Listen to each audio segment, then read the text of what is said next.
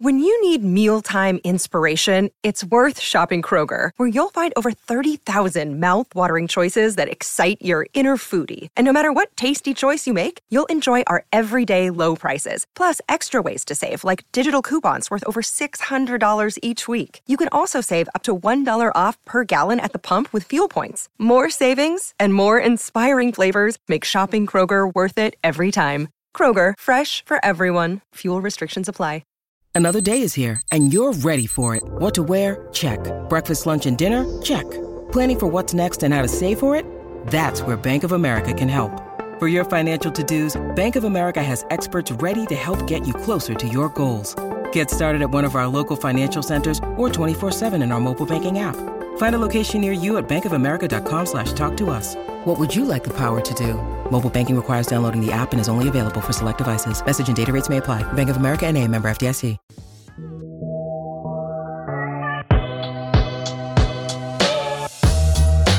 Heyo, welcome into the CHGO White Sox podcast presented by DraftKings Sportsbook, America's top-rated sportsbook. Download the app today and use promo code CHGO when you sign up. Welcome into the CHGO studios, Studio A of our CHGO offices here in the West Loop of Chicago. I'm Sean Anderson. You can follow me on Twitter at Sean_W_Anderson. And alongside me is a different CHGO crew, but still the CHGO crew. We got Jared Willis, filling in for Vinny Duber, who is in a lane down under. You can follow Jared on Twitter, J Willis, Y's instead of I's. So That's J right.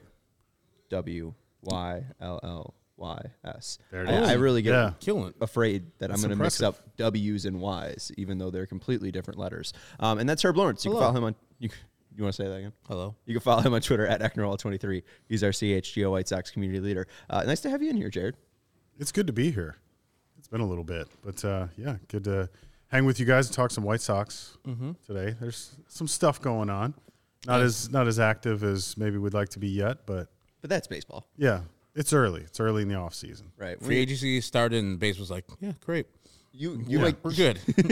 You might come back next year and we still might be in the same position. Yeah, that's the beauty of it, I guess, is we could have the same conversation a few months from now. Nothing has changed. Right. Something has changed since the last time you were here, and Jared is going to join us tomorrow as well, and we're excited for that. But something did happen, at least with the White Sox. Tony La Russa is no longer the manager, and now Pedro Grifol is now the new man at the helm and wearing Josh Harrison's old number, number 5. So what do you think? And I guess that's changed too. And A.J. Pollock. All right, so we got something. Yeah. But what have you made of the White Sox new hire and Pedro Grifol? Yeah, I mean, my initial sort of general reaction is that I like the fact that they did go outside of the organization. That's been a criticism of the White Sox for a while now, is that they have been very insular and just kept it to managers who had previous connections to the organization, lots of former players making their way through that. Sometimes it works and sometimes it doesn't. And so, first of all, just, glad to see them go outside of the organization.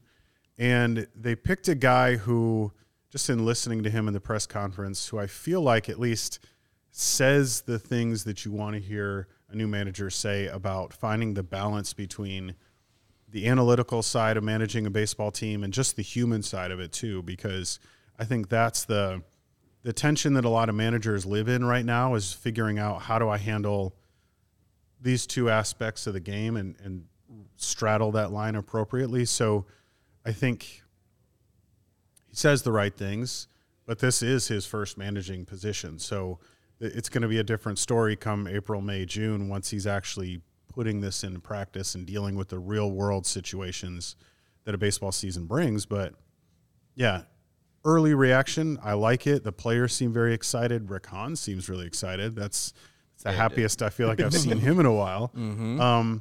So happy with all that.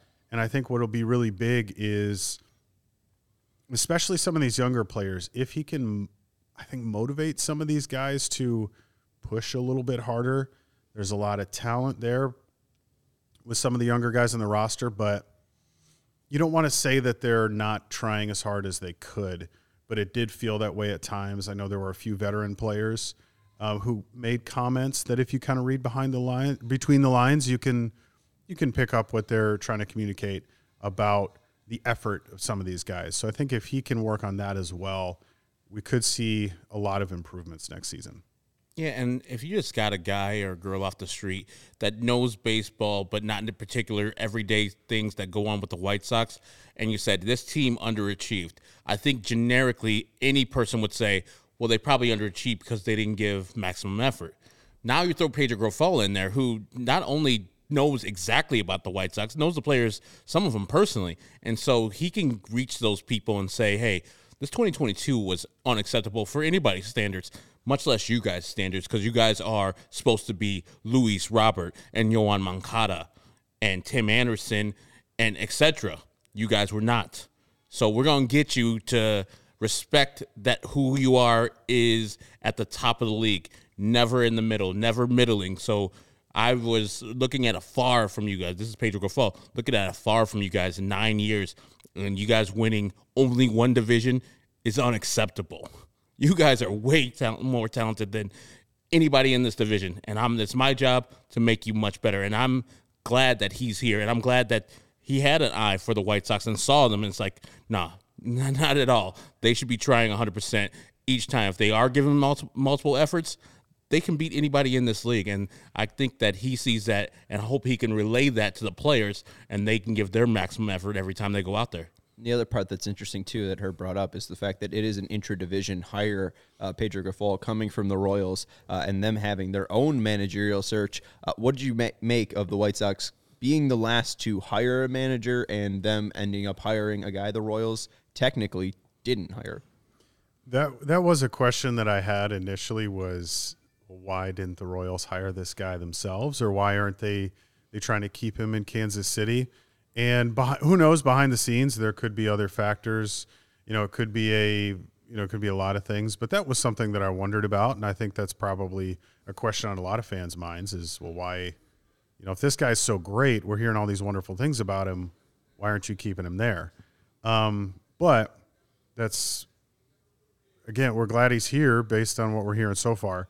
And I do really like the fact that he's coming from within the division, because, like Herb said, he knows the team already. And there is such an advantage to, I've watched you guys from the other side, and I've gotten a lot of practice at studying your weaknesses and looking for ways to exploit what you guys, where you have flaws or faults or, where you fall short. And so you'd like to think that can lead to, all right, here's what we need to do to correct those things. Because in a lot of ways, this roster is not going to be too much different from what it was last year, or, I guess this year. And it's a roster that going into the season, on paper at least, everybody thought this is the team that's going to win the AL Central. They're contenders to go deep into the postseason. And so when you go into the following year with mostly the same roster, there's every reason to think that under the right leadership, they can get back to where we all expected they were going to be. Absolutely. It's going to be an interesting regime, that's for sure. First regime to not have White Sox ties since, I guess, Jerry Manuel. They said before Jerry Manuel, because apparently Jerry Manuel was a low-level scout for the White Sox when he first started doing stuff after his playing career. So Gene Lamont. Yeah, exactly. Gene Lamont. It's ridiculous. One of the first managers I ever remember as a White Sox fan was the last time they hired a guy from outside the organization. And you could even say Gene Lamont, he technically isn't, but he was part of what part of Jim Leland and them, who was a coach under Tony and such. So he had close ties and relationships. So even that is, he didn't have White Sox ties, but he knew white people who had White Sox ties. And that probably helped him get the job. After, Jeff Torborg got fired. Did he have White Sox ties? I'm sure he did. knowing Jerry, I'm sure he did. And, hey, Alex, in the chat, nice to see you. Yeah, it is so far so slow with the MLB free agency. Not a lot happening. I know on the other side of town it is getting a little bit interesting, and they're in a fun spot where people are looking at him or are looking at them as potential spenders. Joey, we are going to be opening up the mailbag today. We have the CHGO Lounge. If you are a CHGO member, we have a Discord channel where you get to ask. Drop the comments right here. Drop them in right here. I'll be monitoring them. That's true. But we do have some mailbag questions from the yes, we do. Discord. Is it my turn to put those up? Yeah, I'm cueing you. Okay, here we go. The Cubs are going to be spending this year, and we do have the Abreu question. If you do have that. Sorry, one. I don't know which one's which. It's all good. Flash. Ooh, Bear with me here. There you go. There we go. That's perfect. It's from our guy Shane Newbanks. He said, "When are the Cubs signing Abreu?" So, Jared, being a guy who covers both the White Sox and the Cubs, what is your temperature reading on this? Are the Cubs going to be signing Jose Abreu? It sure seems like there's some meat on this bone. The Cubs really have not had a proper first baseman since they traded Anthony Rizzo. I don't expect, even though Anthony Rizzo rejected the qualifying offer from the Yankees, I don't think he has any interest in going back to the Cubs. So you can kind of take his name off of their wish list. And it's a move that makes a lot of sense for the Cubs. I think that I can see why Abreu would find it appealing. He gets to stay in Chicago. And join a team that maybe is on the rise. So, yeah, I think this is pretty legit. I don't know how White Sox fans are going to feel about that, seeing him in a Cubs uniform. But it's looking pretty likely. Yeah, I have heard some rumors about the Red Sox, though. Wherever he goes, I hope he doesn't go to the Houston Astros. If it's the Cubs, it's going to be hurting, but at least I get to watch him. Well, I don't because fucking Marquee. But we have it on the TV over here. Yeah, but I won't be watching that. I'll be watching the White Sox lose that at that time. We got 2 TVs over there. Yeah. You could sit on the couch and we have done both Cubs and Sox on TV. Come on. Yeah, but I would be very, very sad if he goes to the Houston Astros. But the Cubs would make sense, as Jared said. Doesn't have to change his off-season or in-season address. His family could be comfortable with him. He murders at Wrigley Field. He would be awesome addition to that Cubs lineup. I think that, as he said, Jared said with Anthony, he will, I believe, go to a former organization, but not the Cubs. I believe the San Diego Padres would be perfect for him. Go back out there, short right field porch, with all the talent they have. He would have zero pressure on him to produce, especially since their first baseman in the last couple of years have been Eric Hosmer and Will Myers, overpaid and not performing guys. He'll go out there and kill Anthony Rizzo would, and then Jose Abreu would be another person who would be available to go out to the San Diego Padres, but I think that might be a little too far from his offseason home in Miami for him to be doing most of his games on the West Coast. When you bring up Hosmer, the Red Sox are already paying Hosmer, so that's why I find it difficult for them to go out and get Abreu. But Cubs or Padres, which would make more sense for Abreu? And, I mean, even the Rizzo thing, I mean, let's ask this first. Like, who would you rather have if you're building a team at first base, Rizzo or Abreu? If I'm just generic baseball fan with no bias, Anthony Rizzo. The home runs have stayed pretty consistent through his career. The lefty power bat is a thing. It's something the White Sox haven't had in a while. And so to have that in a stadium like San Diego or Wrigley or Guaranteed Rate Field is a plus. I know Jose Abreu is a model consistency. He posts and he'll usually give you the good numbers. But if we're talking about those two, I think Jose is like 2.5, if not 3 years older than Anthony Rizzo. So that factors into it. I'm thinking you're probably going to be paying the same amount of money. So if I'm going to be paying a 36-year-old or a 33-year-old, I'm going to give the 33-year-old, who they have comparable stats, I'm going to give him the money for a longer deal. Yeah, it comes down to a lot of the same things for me. The only thing that might sway me the other way is the fact that Jose Abreu's got an MVP award. And does it? When I think about guys who – I'm thinking about the Cubs in particular, somebody who can really have an impact on their clubhouse. There's some young guys on that Cubs team, like Christopher Morel, who would benefit immensely from having someone like Jose Abreu around. He learned a lot from Wilson Contreras this past year, and obviously Contreras is on his way elsewhere. So if it's about the Cubs, then I think Abreu makes a lot of sense for that reason too. But yeah, in general, I would take Rizzo of the two of them for sure. And then for the Cubs specifically, though, like going back to Rizzo, is that somewhat like the Royals going to Pedro Grifol? Is it too insular? Is it too, of the same? Like, is it unlikely, or would you, like, if you had to put what is more likely, Abreu or a Rizzo reunion? I think Abreu is more likely for them. And I think some of that, too, with Rizzo has to do with the fact that he didn't leave here on Rizzo didn't leave here on a really good note. You know, there were some bad feelings about the way the contract negotiations went, the extension offers that he was getting, and then I don't think he really liked the way that things were handled at the trade deadline.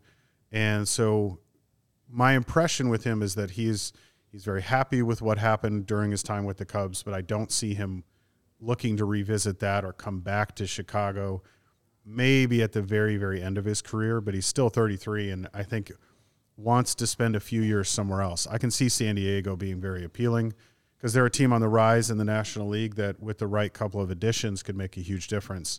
So yeah, I think it's not like bad blood, but I think just enough of a sour taste in his mouth that Rizzo isn't really going to be looking to the Cubs. Yeah, absolutely. I mean, I remember he was saying bye to Bruce Levine and crying in his interview. Yeah. There was a couple, he was crying outside of Wrigley there. And even though he didn't grow up in the Cubs organization, as he was a Boston Red Sox and a Padre before he became a Cub, most Cub fans, and I'm sure he did, felt as if he was the modern day, and I hate to do it, Mr. Cub, because the man already has his name, and he's buried in a cemetery up north. His name is Ernie Banks. He's the modern day Mr. Cub, and so he felt like he should be treated as such. I'm still in my prime. Why are you trading me away? All it takes, I'm not looking to break the bank. I'm looking for a fair market deal. And I remember those negotiations, very, very contentious. And, initially it was Chris Bryant coming out years before where he's like, I'm not going to be settling for anything less than what my market value is. And fans kind of turned on him because he turned to more of the player rep and the business guy. Lost a couple games. And that's why Rizzo, I think, slid into Mr. Cub because he was always positive, playing with a twisted ankle. It was really bloodied. And so people saw him and say, that guy is Cub all the way. And so coming into the negotiations, I'm sure he felt like, hey, they're going to treat me as such. They're going to treat me like they need me. And they saw what was after Rizzo. Frank Schwindel, yeah, he had that good half year, but this past 2022 was terrible. And so they didn't have anything in the pipeline to replace him. And just to trade him away for nothing, they got something for it, but to trade him away and not really go in good faith in the negotiations, which they haven't re-signed any of those players. Every single one of them has gotten traded, or like Wilson Contreras is just going to walk away free agent. And he could feel a certain way about how the Cubs and the Rickettses did with that whole regime, which I think they should have kept at least 2 or 3 of those players around, and they didn't keep anybody around. It didn't matter what Rizzo did for the organization. It just mattered at the end of the day about business. Yeah, and even with Rizzo – oh, no, go ahead. I was going to say and also when you consider he was there under a very team-friendly contract. I was about to say that. It was like $44 million, 7 years, $44 million. Oh, dropping the bucket. Amazing that they had him on a deal like that. And he was there. I think Eloy Jimenez signed something similar, and he hadn't even swung a bat yet in a major league game. And then he was, also considering the fact that he was there through the 2012, 2013 seasons when things were just ugly. He was there through all of that and really rode that whole rise to the World Series team. It had been there every step of the way. And then, I can see why he would feel like, you guys didn't show me the respect that I feel like I earned. So, again, all that to say, I can't imagine if Jed called him if he's even going to pick up the phone. Jeez. Alex in the comments saying that bridge is burned. So, I agree. Maybe so. And I'm with, his name is Stupid Donkey, but I think it's a smart comment. I'm with Stupid Donkey in the chat saying, hope Abreu can compete for a championship somewhere. Yeah. I don't know if that's the Cubs, and sorry, Cody and Luke and Ryan and Corey, but at least in 2023, if you're saying who has a better chance to compete for a championship. We're talking about championship, the whole thing, World Series? Yeah. We're just talking about NL Central Championship. Oh, yeah.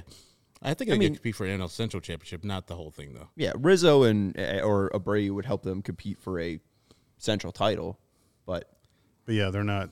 That's not a World Series. I want Jose Abreu to get a ring. He already has a Central division. He's a really easy guy to root for, no matter where he's playing. I'm with Stupid Donkey. Right. Yeah, we are both stupid donkeys today.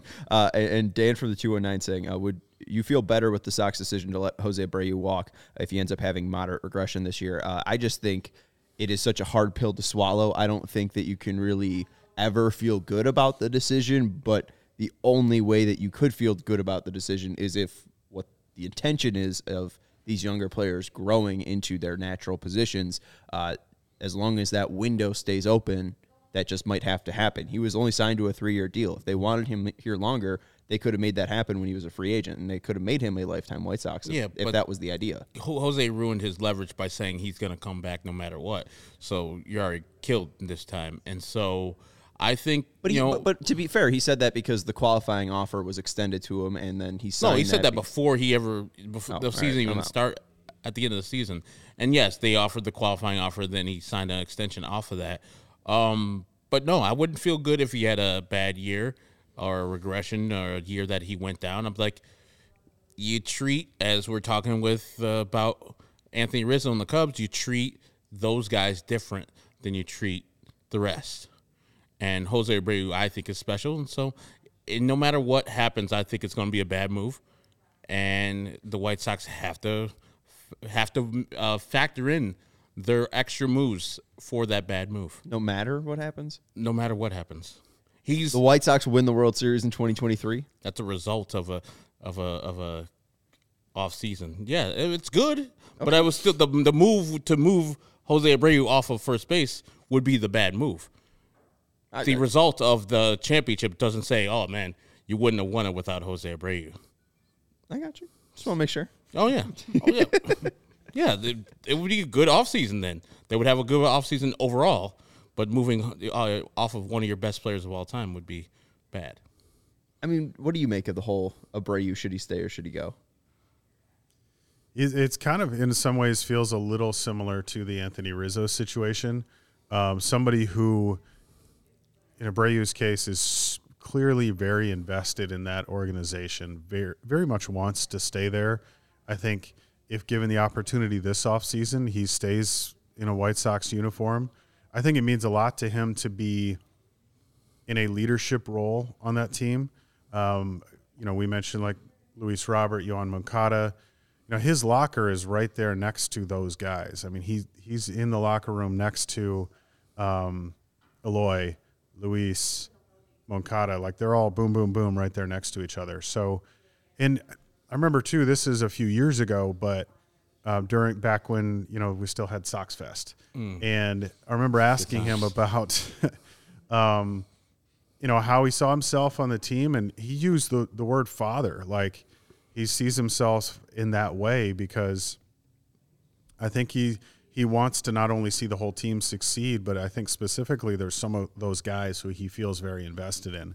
And I think, too, going back to what I said earlier about comments from players about feeling like guys weren't giving their best effort, that was Abreu speaking. He never said any names directly. He's not going to do that. But if I had to guess, I would say that those are probably the guys he's thinking of. And not in a negative sort of way, like, these guys aren't trying. I think he feels frustrated by the fact that, like, guys, look at what we could accomplish if we're all doing, playing up to the level that we can and putting forth all the effort that we can. Because he talks a lot about, I'm here every day, I'm working hard every day, I can control what I do, I can't control what other people do, things like that. So it feels – I get the numbers. I understand all those things, the contracts, I get it, but there is still something to be said for an intangible value that a player brings to your locker room. And I think that Abreu is that kind of a guy. And where the White Sox are, where they're kind of, I feel like, teetering on the edge of really losing this competitive window, if I'm in charge, I make at least a really strong effort to keep Abreu there. Yeah, I mean, again, it's like Herb said. I mean, it's a lose-lose move either way. Even if you win the World Series, it doesn't make a lot of sense just because we all know that 79 is going to be retired one day at the rate. So, absolutely, it is baffling. Vernon's saying if Abreu leaves, then that means the Sox need all help with three bases. No, not true. I mean, like, third base, they're not. Nothing's happening with third base. No, third base is pretty solidified. Yeah, and the defense. He needs coaching. The defense at third base is awesome. Yeah, it just needs consistency and coaching. Like you said, Moncada is, when he's right, and I'll say it again, top 5 third baseman in the league when he's right, when he's playing ball like he was in 2021. Well, and Vernon's comment didn't make sense to me, and high prices on sunglasses didn't make sense to Shady Rays. They never understood why sunglasses were so expensive, so they set out to change it. You don't have to break the bank for quality sunglasses this fall because our friends at Shady Rays have you covered. Shady Rays are premium polarized shades featuring world-class optical clarity, substantial durability, and styles cater to everyone and every lifestyle. The best part about Shady Rays, they have the most insane protection program in all of eyewear, lost and broken replacements. If you party too hard at the CHGO tailgate yesterday and you broke your shades on day one, they told us they will send you a brand new pair, no questions asked. They stand behind their product and told us that if anyone has a problem, they will throw profit out the window and do what it takes to get it right. But you probably won't be dealing with that issue because over 200,000 five-star reviews have been given to Shady Rays high-quality sunglasses, and you have the deepest deal on shadyrays.com to explore. Use code CHGO for 50% on 2 or more pairs at shadyrays.com.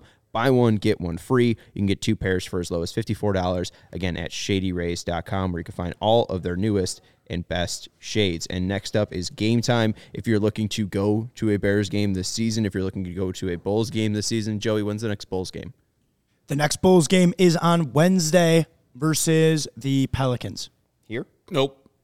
It's in New Orleans, I think. Okay. Well, sorry. Not here. That's good, because then you'll need to make some plans in the future. You can start planning. It works for New Orleans, though. You could fly down to New Orleans if you want to. If you're watching, if you're a Sox fan who lives in New Orleans, open up the app. Go to a Pelicans game. Go to the Smoothie King Center, or whatever they call it now. And not a great arena. And use the Game Time app. It's the hottest new ticketing site that makes it easier than ever to score the best deals on tickets to sports, concerts, and shows.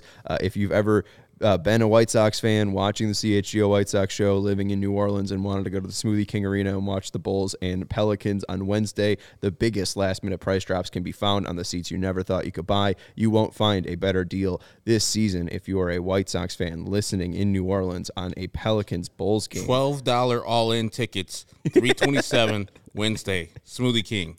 And it was created by the fans for the fans, and it guarantees the lowest price. But truly, even if you're looking for a concert, I found concert tickets for a show happening at the Chicago Theater and was able to find 2 tickets for about $15 each. So if you love CHGO, then you'll love Game Time. The best way to support us is by buying your tickets through the link in the description and join over 15 million people who've downloaded the Game Time app and score the best seats to all your favorite events.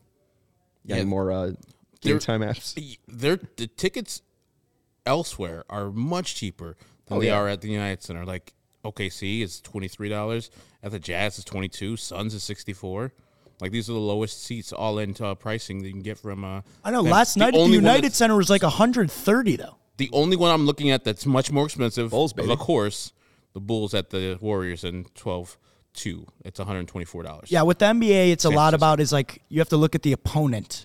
Bulls had Jokic in town last night, so there's more of a draw to go and see the 2-time MVP. It costs a little more money. But I can't name a Charlotte Hornet, and those tickets are probably pretty cheap. Yeah. LaMelo Ball's back. Oh, okay, LaMelo Ball. Yeah, I can't name 2 Hornets. Yeah. Gordon Hayward.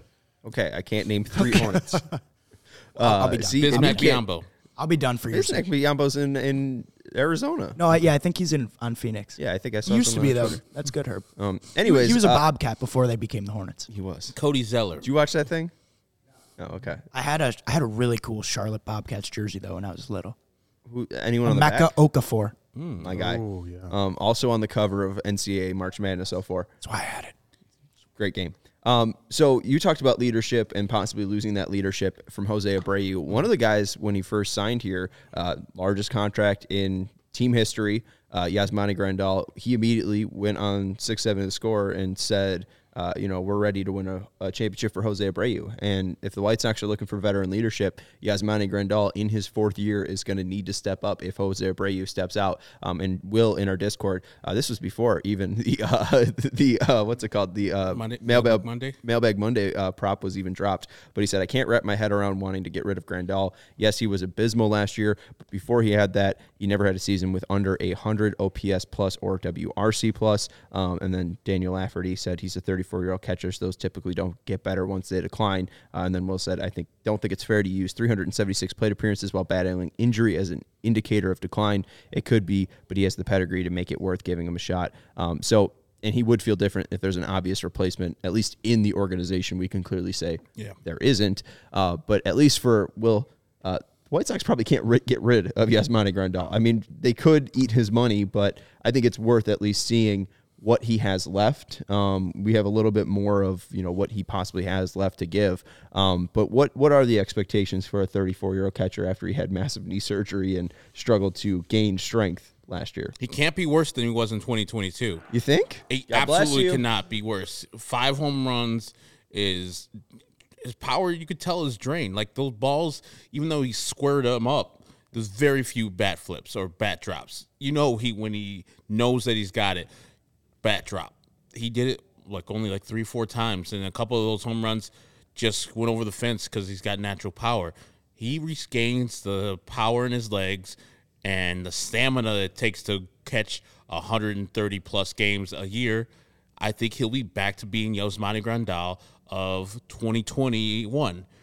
That guy in the second half was an absolute beast, and I thought that was the guy we're getting in 2022, and that's why I thought the White Sox would ascend because of all the power and all the depth they have. As far as if one guy goes in a slump, you have 4 or 5 other guys that are pretty much at the top of the league at that position. Now, you can't get rid of Yasmani Grandal as the reasons you stated. His salary, he's on his last year of his deal. He's 34 years old. He's a catcher that doesn't catch very well. But the shift is going away. That's causing some of his batting average to go down. So having that go away, a couple seeing eye singles, I wonder if teams will do this to him, have the right fielder just play a de facto shift. And anything that goes over his head is going to be a double anyways because it's Yasmani Grandal. Mm-hmm. And so having the right fielder play a shorter right field and then have him field the ball and throw it to first base to get Yasmani out since you can't do the shift anymore. It will be creative usage of that. And I think, and even if a ball goes over his head, it might still be a single. Hell, I know because I'm as slow as he is. Well, there's nothing against outfield shifts. I mean, just move the center fielder to right field, move the left fielder to center field, and make the right fielder play a short right. Yeah, I hadn't thought about that, but you could. Yeah, move your right fielder in, slide the center fielder over, and they'll do that for a few years, and then they'll outlaw that. They'll outlaw that. Yeah, they're going to go zones in the outfield. But I think a bounce back year for him and Yoan Moncada are natural next year. Yasmani, because this is the opportunity, firstly, to rebuild some of his market as going into the last contract he'll probably sign as a major league player. His 34-year-old Yasmani Grandal needs to have a good year to say, okay, I could be a starter on somebody else's team. Here's one last $1 million contract, not going to be the $73 million that he got from the White Sox. And then also to help this team as the void of Jose Abreu's gone, another Cuban can lead those guys who are – Yasmani's usually to himself, working hard, but to himself. But if he sees a guy stepping on line, hey, that's not what we do here. I'm the veteran leadership now. You need to stay in line, and I'll keep you in line like this. Yeah. So it'll be very valuable that for himself, to be better this year. And I think he doesn't even have to, having the expectation that he's going to become again Yasmani Grandal of, a few years ago. He may not be able to do that, even injuries aside, at 34 years old. That's just not a reasonable expectation for a catcher, but especially given what his body has been through in the last year. But it's not going to take much to look a lot better than what he was in 2022. So even a slight improvement or meeting halfway between the 2021 version and last year's version is a huge gain for the White Sox offensively.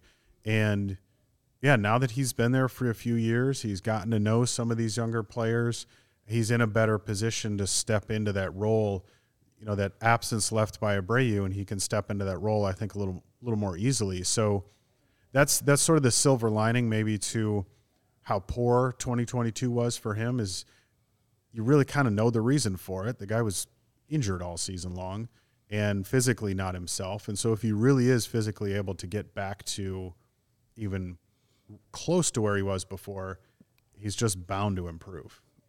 Absolutely. And Rick Hahn said about Yasmani down in the GM meetings, and this is from James Fegan's recent piece in The Athletic, having Yasmani be right the 2021 version, much less the guy he was much leading up to that. The guy is a huge asset to the 2023 White Sox. There's always the health risk with any player, but it's more compounded with the guys who have been previously had injury issues. You factor in the best you can, and you spend a decent amount of time looking for the underlying causes for why a guy fell off and whether the underlying metrics and analysis show reasonable expectation of regression. My biggest worry, and it's not analytics or anything about regression, it's the number 34. He just turned 34 years old, and he has never played over 100 games as a White Sox. And to be fair, first season, it's COVID year, only 60 games, so he could only play 46, but 93 in 2021 and then 99 in 2022. And my big concern then is how many catchers 34 years or older have even caught 100 games.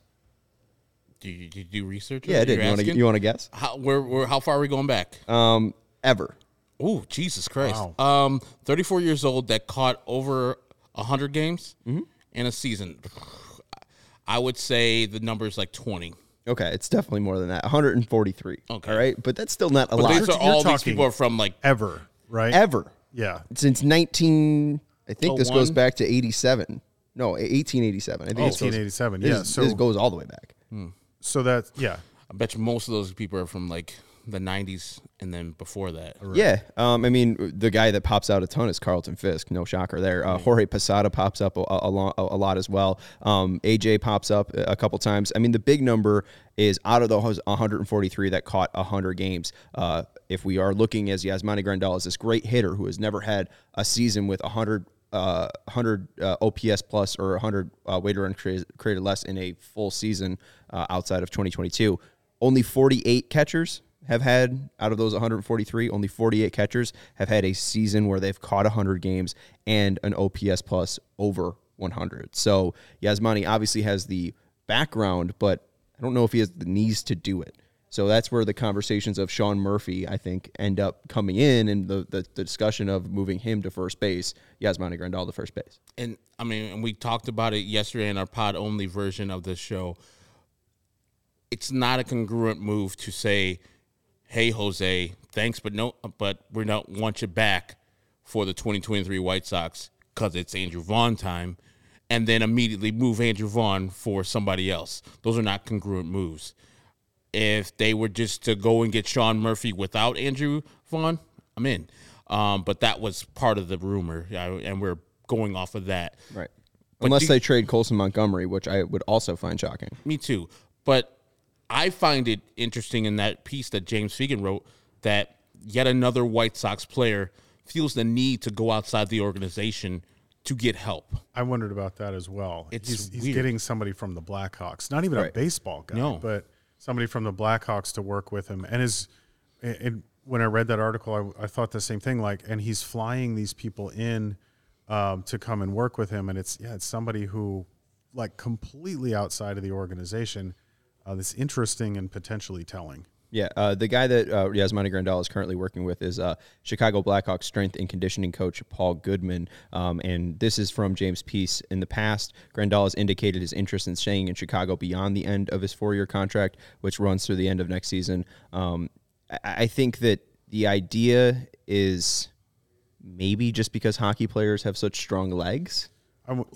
I really don't know the idea there. I mean, we did see the White Sox, and this was a question I think from Clark in the CHGO Lounge as well. Any news about the White Sox bolstering their analytics department or their strength and conditioning departments? There was a recent announcement from a person who was formerly in the Arizona Diamondbacks organization coming over to the White Sox. We did see that, but then Rick Hahn also addressed the comments about their small analytics department, and he basically said, we have people that aren't in the media guide that are also a part of this organization. So at least to answer Clark's question, I think is a little bit later. They're trying to build out this strength and conditioning department, but I don't know how small it is. What is the need for him to go outside? Because obviously it's not like the lockouts restraining him from talking to anybody like it was last year. Yeah, and Logan Jones is the name of the new strength and conditioning. Well, he labels himself as White Sox performance coach. So he moved over from the D-backs to the White Sox just a couple days ago. So it's good to see that they're hiring more, maybe newer players to get not only best performance, but solve some of these soft tissue injuries, solve some of these injuries that keep these players off the field from not playing 100 games in your 3 years you've already been here, Yasmani Grandal. I just, is there no one on the White Sox, or is no one that the White Sox recommend that's a White Sox adjacent that he can work with, a guy down in Miami at his own house, can get better, can get stronger? But he's living in Chicago right now. That was part of the story, is that he's staying in Chicago. I mean, there's people here in the Chicagoland area you can get that don't work for the Blackhawks. Lucas Giolito, famously. I mean, it worked out for the White Sox. It's finally they got Ethan Katz as their guy. But Don Cooper was his actual pitching coach, and he went outside the organization. It's like, I'm going to go back to my high school coach and get help with my delivery. It seems like that's not a good thing for your organization if you have players. So at least it's good for your organization to have the freedom that they can ask anybody to help them, but they feel like they got to ask somebody else outside the organization, hey, can you get me right? Because these guys with the White Sox have it. Because you saw Yasmani Grandal in April, and Vinny was telling us he's playing through the injury instead of rehabbing the injury and then coming back when you're 100%. Right. These are White Sox things which I think are messed up, and I don't know if it's from the organization, from the strength and conditioning, from the doctors, from the trainers, but whatever they're doing it incorrectly, and the players can see it. For me, if this screams that they don't trust the White Sox strength and conditioning coaching staff. Well, I mean, you mentioned as long as it's White Sox adjacent. I mean, Jared, what do you make of this? I mean, Alex saying Jerry and the Wirtz family are tight. Obviously, they've peacefully shared the United Center for 25 plus years here. So who knows? Yeah, it could be something where somebody within the White Sox organization said, "Oh, you know who you should talk to, or why don't you go work with this guy?" The path to getting to the strength coach with the Blackhawks, there could be something there. Mm-hmm. But I don't know. I still think it is interesting that given everybody you already have access to within your organization, you still choose to go outside of it.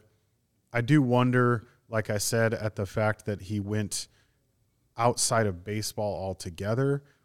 That does make me curious about, was he just going into it saying, I want a totally different kind of perspective? Maybe it is a hockey players and leg strength kind of thing, leg flexibility.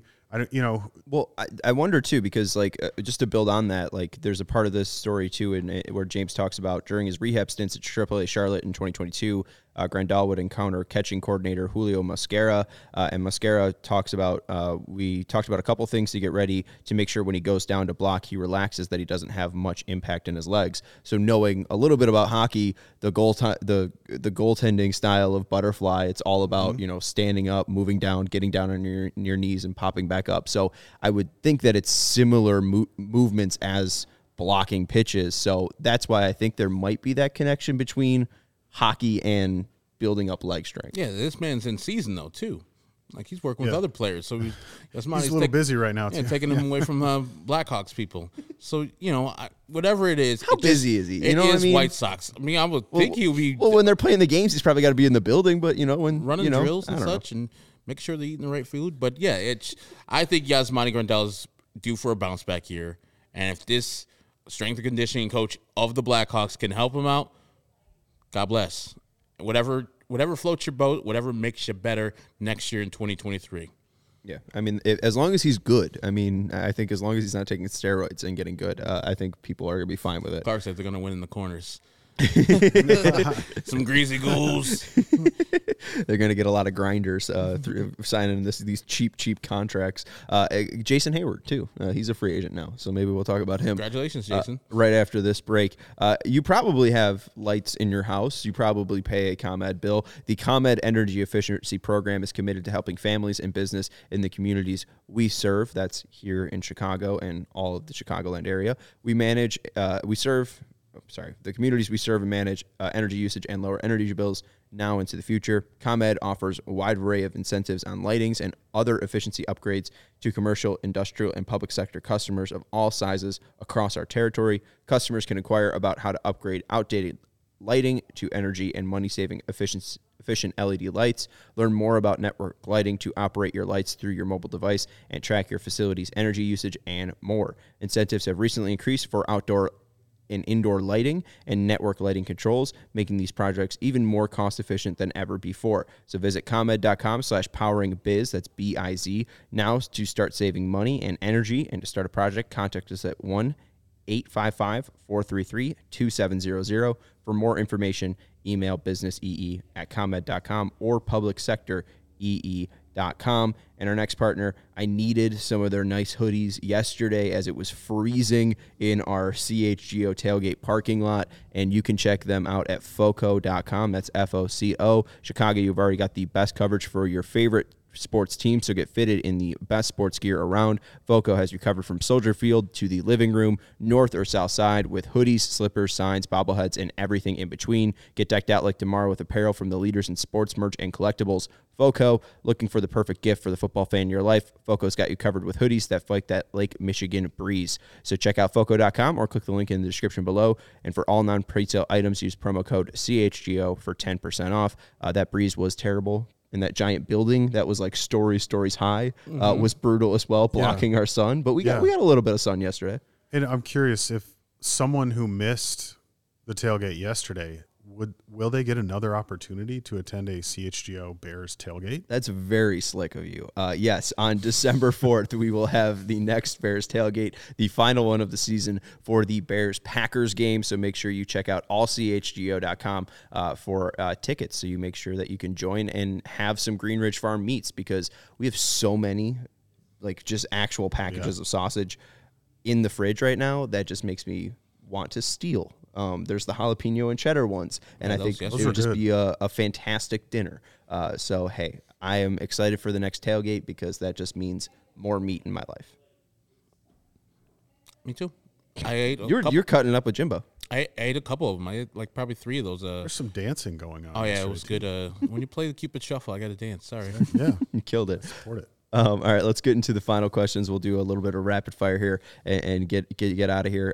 So, Joey, if we want to go to the next comment, pull up whatever you want. This one's from Other Sean. Looking at payroll, there isn't much the team can afford. Keeping the young guys, cheap young guys, is a necessity. They could trade young minor league talent. Question: what free agent outfielders are available and affordable that they should sign? No dreams, just reality. Reality for Jason Hayward. He's now a free agent. You're making that face, but he might be cheap. I mean, he's got a Gold Glove. I mean, what do we think of Jason Hayward? No. I love the guy. I love to hear him talk. I love to converse with him. He's a very heady man and a leader. But no, I don't need that unless he wants to be a manager eventually, which I think he'll be a good one. Not as a baseball player. I think he's cooked, he's washed, which is fine. He got his money, he got his championship, and I think he's fine with, how his career is winding down. And as a White Sox fan, I would just look for him at afar and say, hey, whatever you do on some other team, I'm going to cheer you from afar, but hopefully they don't offer him anything, not even a minor league deal, because that's not what banking on Jason Hayward to be the 26-year-old the Cubs signed is It's a minor league deal. No. What did Johnny Cueto do for you on a minor league deal? Stop it. Johnny Cueto was like a 4.5 ERA last year with San Francisco, so he at least was like a major league pitcher that was doing well. From 2019 to 2020, Jason Hayward had a 106 OPS. Yeah, well, give me a flux capacitor and what is that, 1.21 gigawatts, and I'll get that Jason Hayward back. Get him with Chris Johnson. As someone who spent years covering the team, the Cubs, and therefore years of, all right, this is the year that Hayward's going to get it together at the plate. He's fixed his swing. He's done this. He's worked with this guy, and then continued to see the poor man ground out to second base. It's just, and like Jason Hayward is one of my most favorite people in baseball. Just as a human being, as a man, you don't find many better than him. But White Sox, don't sign him. Spend your money elsewhere, even on a minor league deal, because you're giving him money in hopes that something is going to happen that hasn't happened in several years now. Really long time. I don't know. I mean, you look at 2021 StatCast, his max exit velocity was in the 95th percentile. I don't know. I feel like this is what Cubs fans were doing. Exit velocity right into the ground on its way to the second baseman. We could fix him. We could fix him. If we are going to work in reality here, I brought up the names Joey Gallo and Andrew McCutchen. I think at least Gallo, I know people are worried about the 160 batting average. I think he had 57 hits last year and 17 of them were home runs. But if the White Sox need left-handed power, is that not the guy? Yeah, and they hurt for power last year, and their home run numbers were down significantly. So somebody who can help boost those numbers, especially from the left-handed side of the plate. And yeah, you hope that you can fix whatever led to that 160 batting average. But they both would be, I think, great additions for a team that could use some veteran leadership. Again, to fill the void that's going to be left by Abreu. McCutchen's another great guy. But, yeah, I love the Gallo possibility. And I don't know who we were talking to yesterday. It was either Baloney Peter or Jimbo about the platoon that they might employ out there in left field. You get a person like Joey Gallo to face right-handers for the most part, and then you pair him with Tommy Pham, another free agent who's a right-hander who can play – both the corner outfielders. He's a little up there and with the mentals, but he's nothing like veteran leadership like that guy. He's he'll run one tight fantasy league. He'll make sure that you don't get out of line, JLC. He'll lead you in something. Sorry, slaps. Sorry, JLC. And that would be a one complete left fielder you can have there, which you're not spending millions of dollars. You're probably spending for that combination $20 million total. On Pham and Gallo? Yeah. If I guess, yeah. I would say even less than that. Yeah. Probably do it. So if they want to be White Sox, do a White Sox type move, that would be a White Sox type move. Gallo's such a weird one. Yeah, Pham's probably not going to cost more than like $5 million, or I think he made $6 million last year. But Gallo's like a weird one. Like people might really fall in love with him. Like Colorado's pretty stupid, and Colorado spends a lot of money. So, yes. And like Sean pointed out, the fact that the shift is going away may help Gallo's batting average come back up a little. So I'm talking myself into this. I think you have with some of these White Sox players. Seeing that short right field porch and guaranteed rate, hitting the 108 from time to time, sending balls there, I could see that happening at least 20 times in that ballpark next year. And if we get 20 home runs from a corner outfielder, it's been a minute. It's been a real long minute. I mean, I know Eloy hit it, 2 or 3 years ago? No, it's Daniel Palka. Oh, my Jesus. Probably for right fielder. I mean, Eloy did hit 20-plus home runs. No, he hit 31 in his rookie year. He hit 31. And went in 2019. So Who was the guy after that, though? I think it was Daniel Palka. No, Daniel Palka wasn't in our good years, was he? He was in, 2019 that's alongside Eloy, wasn't he? He wasn't in the 2020 team. I'm pretty guaranteed I think he was gone by then. Yeah, I think, but he hit 20? Yeah, he hit a bunch of home runs. 28? He hit 27 in 2018. So, and most of those come into right field. Gallo did hit 38 home runs in 2021. And the one thing too, just bringing up the shift, he had 10 plate appearances in 2022, not facing the shift, and had a weighted on-base percentage of 287 against the shift. 90% of the time, it was a 273. It was much better in 2021, so hopefully just new scene and not being in New York and LA could boost him. But again, that's why I think someone might just fall in love with him, because he does have that crazy, crazy power. And Masman, I see you. Gallo does strike out a bunch. I don't mind strikeouts if you're hitting a bunch of home runs. I don't mind at all. If you're hitting 30 home runs a year, you strike out 200. I think sometimes you gotta just have that on the team sometimes, because I'm tired of having strikeouts without the home runs, which we've had this past year. Right. So might as well shoot for the downs every once in a while, And if you strike out, you strike out. Sometimes strikeouts are the best outs. Well, and the thing too, I mean, like, old Babe Ruth used to lead the league in strikeouts every now and then. 5 times he led the league in strikeouts just because his whole idea was, I'm going to try to hit the hell out of the ball every time I swing. So, if you do end up hitting the ball and hitting the hell out of it, 38 times, that's pretty good. And theoretically, Gallo would be the 4th, 5th, if not 5th or 6th player you're going to count on offensively if he's on this White Sox team, if everything's going right. Yeah. You're much more invested in Yohan, Luis, Eloy, Andrew Vaughn, and probably Yasmani Grandal. And so he can do that. He could just hey, you're a home run guy. Hit home runs. That's the right hander on the bump. You 4 at bat. See if you can take one out. Right. Cool? Break. Yeah. And he's going to be great defensively, guys. Somebody brought this up. Other Sean pointed out. You're going to have an upgrade defensively out of any left fielder you put out there for the White Sox. That's true, and we'll get to Gavin Sheets in just a second. Some other names that are out there that I think just looking for left-handed outfielders, Benintendi, but he doesn't hit a ton. You also have David Peralta, who was just with the Arizona team, and also the Rays. And I like Profar. You like Profar? I like Jarrison. Do you think he's going to end up in San Diego, or do you think they're moving on? I think they probably would move on from him because they have to put Fernando Tatis somewhere. Probably it's going to be in center field. So then you got to move your center fielder, who's a Gold Glover, Trey Grisham, to left field because he probably can't play right because he has an arm, but I don't think he has a right fielder's arm. So Tatis will probably have to play center or right field, and you have to move somebody else to left field, and that'll be the end of Jerickson Profar. There you go. But he's also got some flexibility, which I like about him. And the other name I'd throw in there too is Conforto, just because he might be cheap for what he could produce if he is fully healthy. All right, Joey, let's go to some of these other final questions here from the Discord. We got this one from Clark. We did answer this. Any updates to the strength and conditioning and analytics department? Rick Hahn said the analytics department is bigger than you think it is, or bigger than we report it is. And then Jackson Knox, what was this guy's name? Whatever the new guy's name Logan from something. Arizona. Logan Ryan, or is that a defensive back? He's a defensive back for the Tennessee Titans. Next up, we got from Alex Potnos. We all know, except Jones. Sean, there's no way Andrew Vaughn's legs are going to make up for Abreu's production. But what do you think will be the impact of losing Abreu's leadership?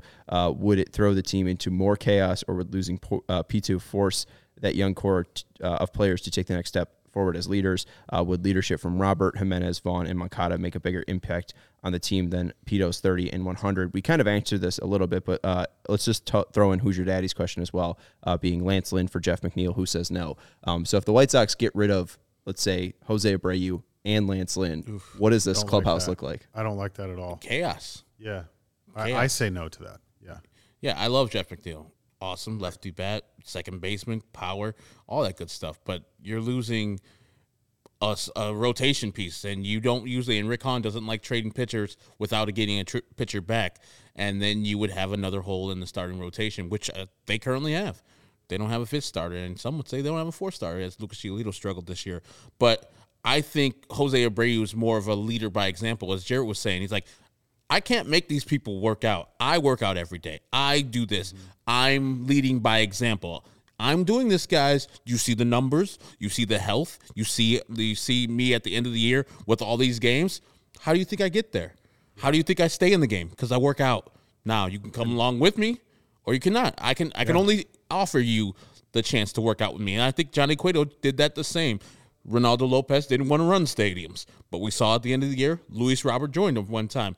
Those things rub off on you. Now you don't have that leader in Jose Abreu, and then if you don't have the leader in Lance Lynn, who is no nonsense. No one wants to cross Lance. And as Vinny has said many times, and Jared can give you an example too, people look forward to him and listen to Liam and listen to Jose Abreu in that clubhouse, and Tim to a certain extent in that clubhouse, and they follow the lead of those guys. And so I think losing both of those guys, not just the players and the production, the leadership that's in the clubhouse would be tough. Yeah, I have nothing to add to that. That's exactly how I feel. It would be ugly. Let's go to the report card now for Gavin Sheets, and thank you to everybody in the CHGO Lounge sending in your Mailbag Monday questions. Gavin Sheets is the next player that we have to give a report card to. And there was a question, too, about, trading some of these younger players and what's the idea of trading these players if you actually can't get rid of some salary. You'd need Gavin Sheets to step up a big time or immensely if you're not going to be spending a ton this year. So now, Joey, that you got the report card in, we'll flash it. Gavin Sheets for the 2022 season, offense got a C, defense D-, and overall he got a C-. At least let's start with defense here. I know our guy Beefloaf from Section 108 and Chirizi were saying that he was looking a little bit better later on in the season. His best best month in left field was September, where he had a 0 outs above average. But outside of that, he had the 3rd best arm on the team, which is all right, but also the 87th out of 90th worst jump out of outfielders in all of MLB. So overall, we're going to give him a D- because he has an okay arm.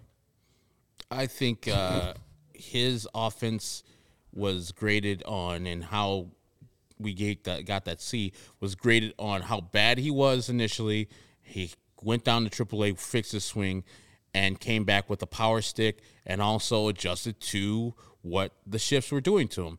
You're going to play me in a shift? Cool. I'll let this ball travel deep and hit that ball over to third base, shortstop side and get me a knock. I just think the guy didn't hit as well as we see at the end of the year. The numbers speak for themselves. Like, he was worse than he was last year in all the categories that you look for: average, on base, and slugging percentage. And the year before, we're like, good rookie year, as we weren't expecting this from you. Can you build off it? Which I don't think he did.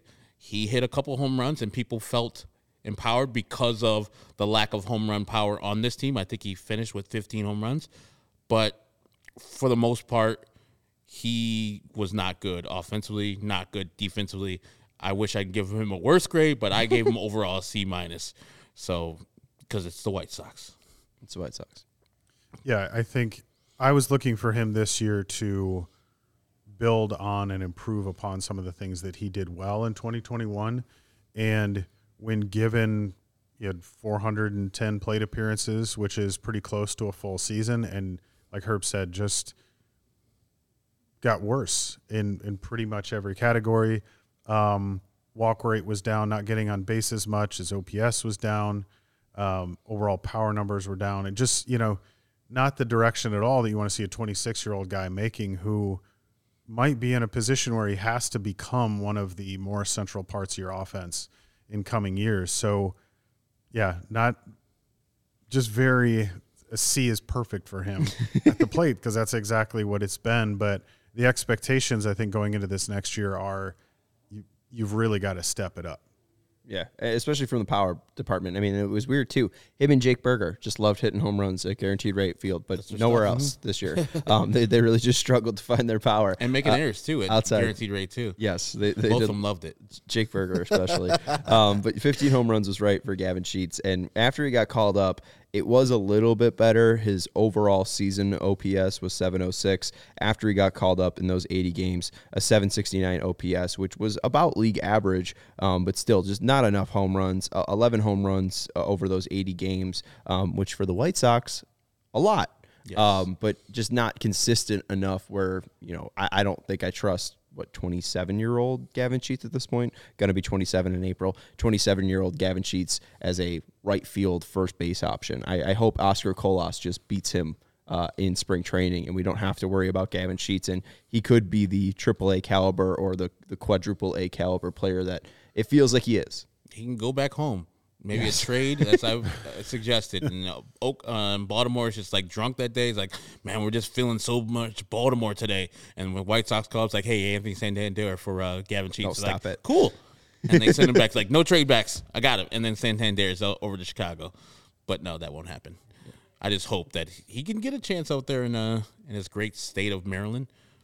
Crab cakes and football. That's what Baltimore does, or Maryland does. And hanging out with Boog Powell. And sketchy areas. Mazman saying Ruth also had a ton of walks. Yes, Babe Ruth was very good at baseball. Not trying to take anything away from Babe Ruth. He struck out, walked a lot, and hit home runs. Anyways, that's going to do it for the CHGO White Sox podcast. I'm Sean Anderson. You can follow me on Twitter at Sean_W_Anderson. Thank you to Jared Willis for sitting in today for Vinny Duber, and he will be back tomorrow. Make sure to follow him on Twitter at Willis Wise instead of Eyes, and that's Herb Lawrence. Did you hear what Lawrence was whistling when he went past? Hi-Ho Cheerio? No, the Farmer in the Dell. Isn't it the same Yes, tune, but though? But the Farmer in the Dell is specific to Baltimore because The Wire, and that's what Omar was whistling. Oh, that's a deep. Very nice, Lawrence. Hey, Lawrence is out here. is he actually using the working washroom, on- or did he just do working that on a different level. Just so he could walk by. Yeah. All right, there you go. I haven't watched The Wire, so that's on me. I haven't seen it either. All right. Both you guys need to watch it. Now we need to go to HBO Max. It's, You a Wire guy, Joey? No. Okay. But I have seen some of it, and I do appreciate it, as I know that it is like considered to be.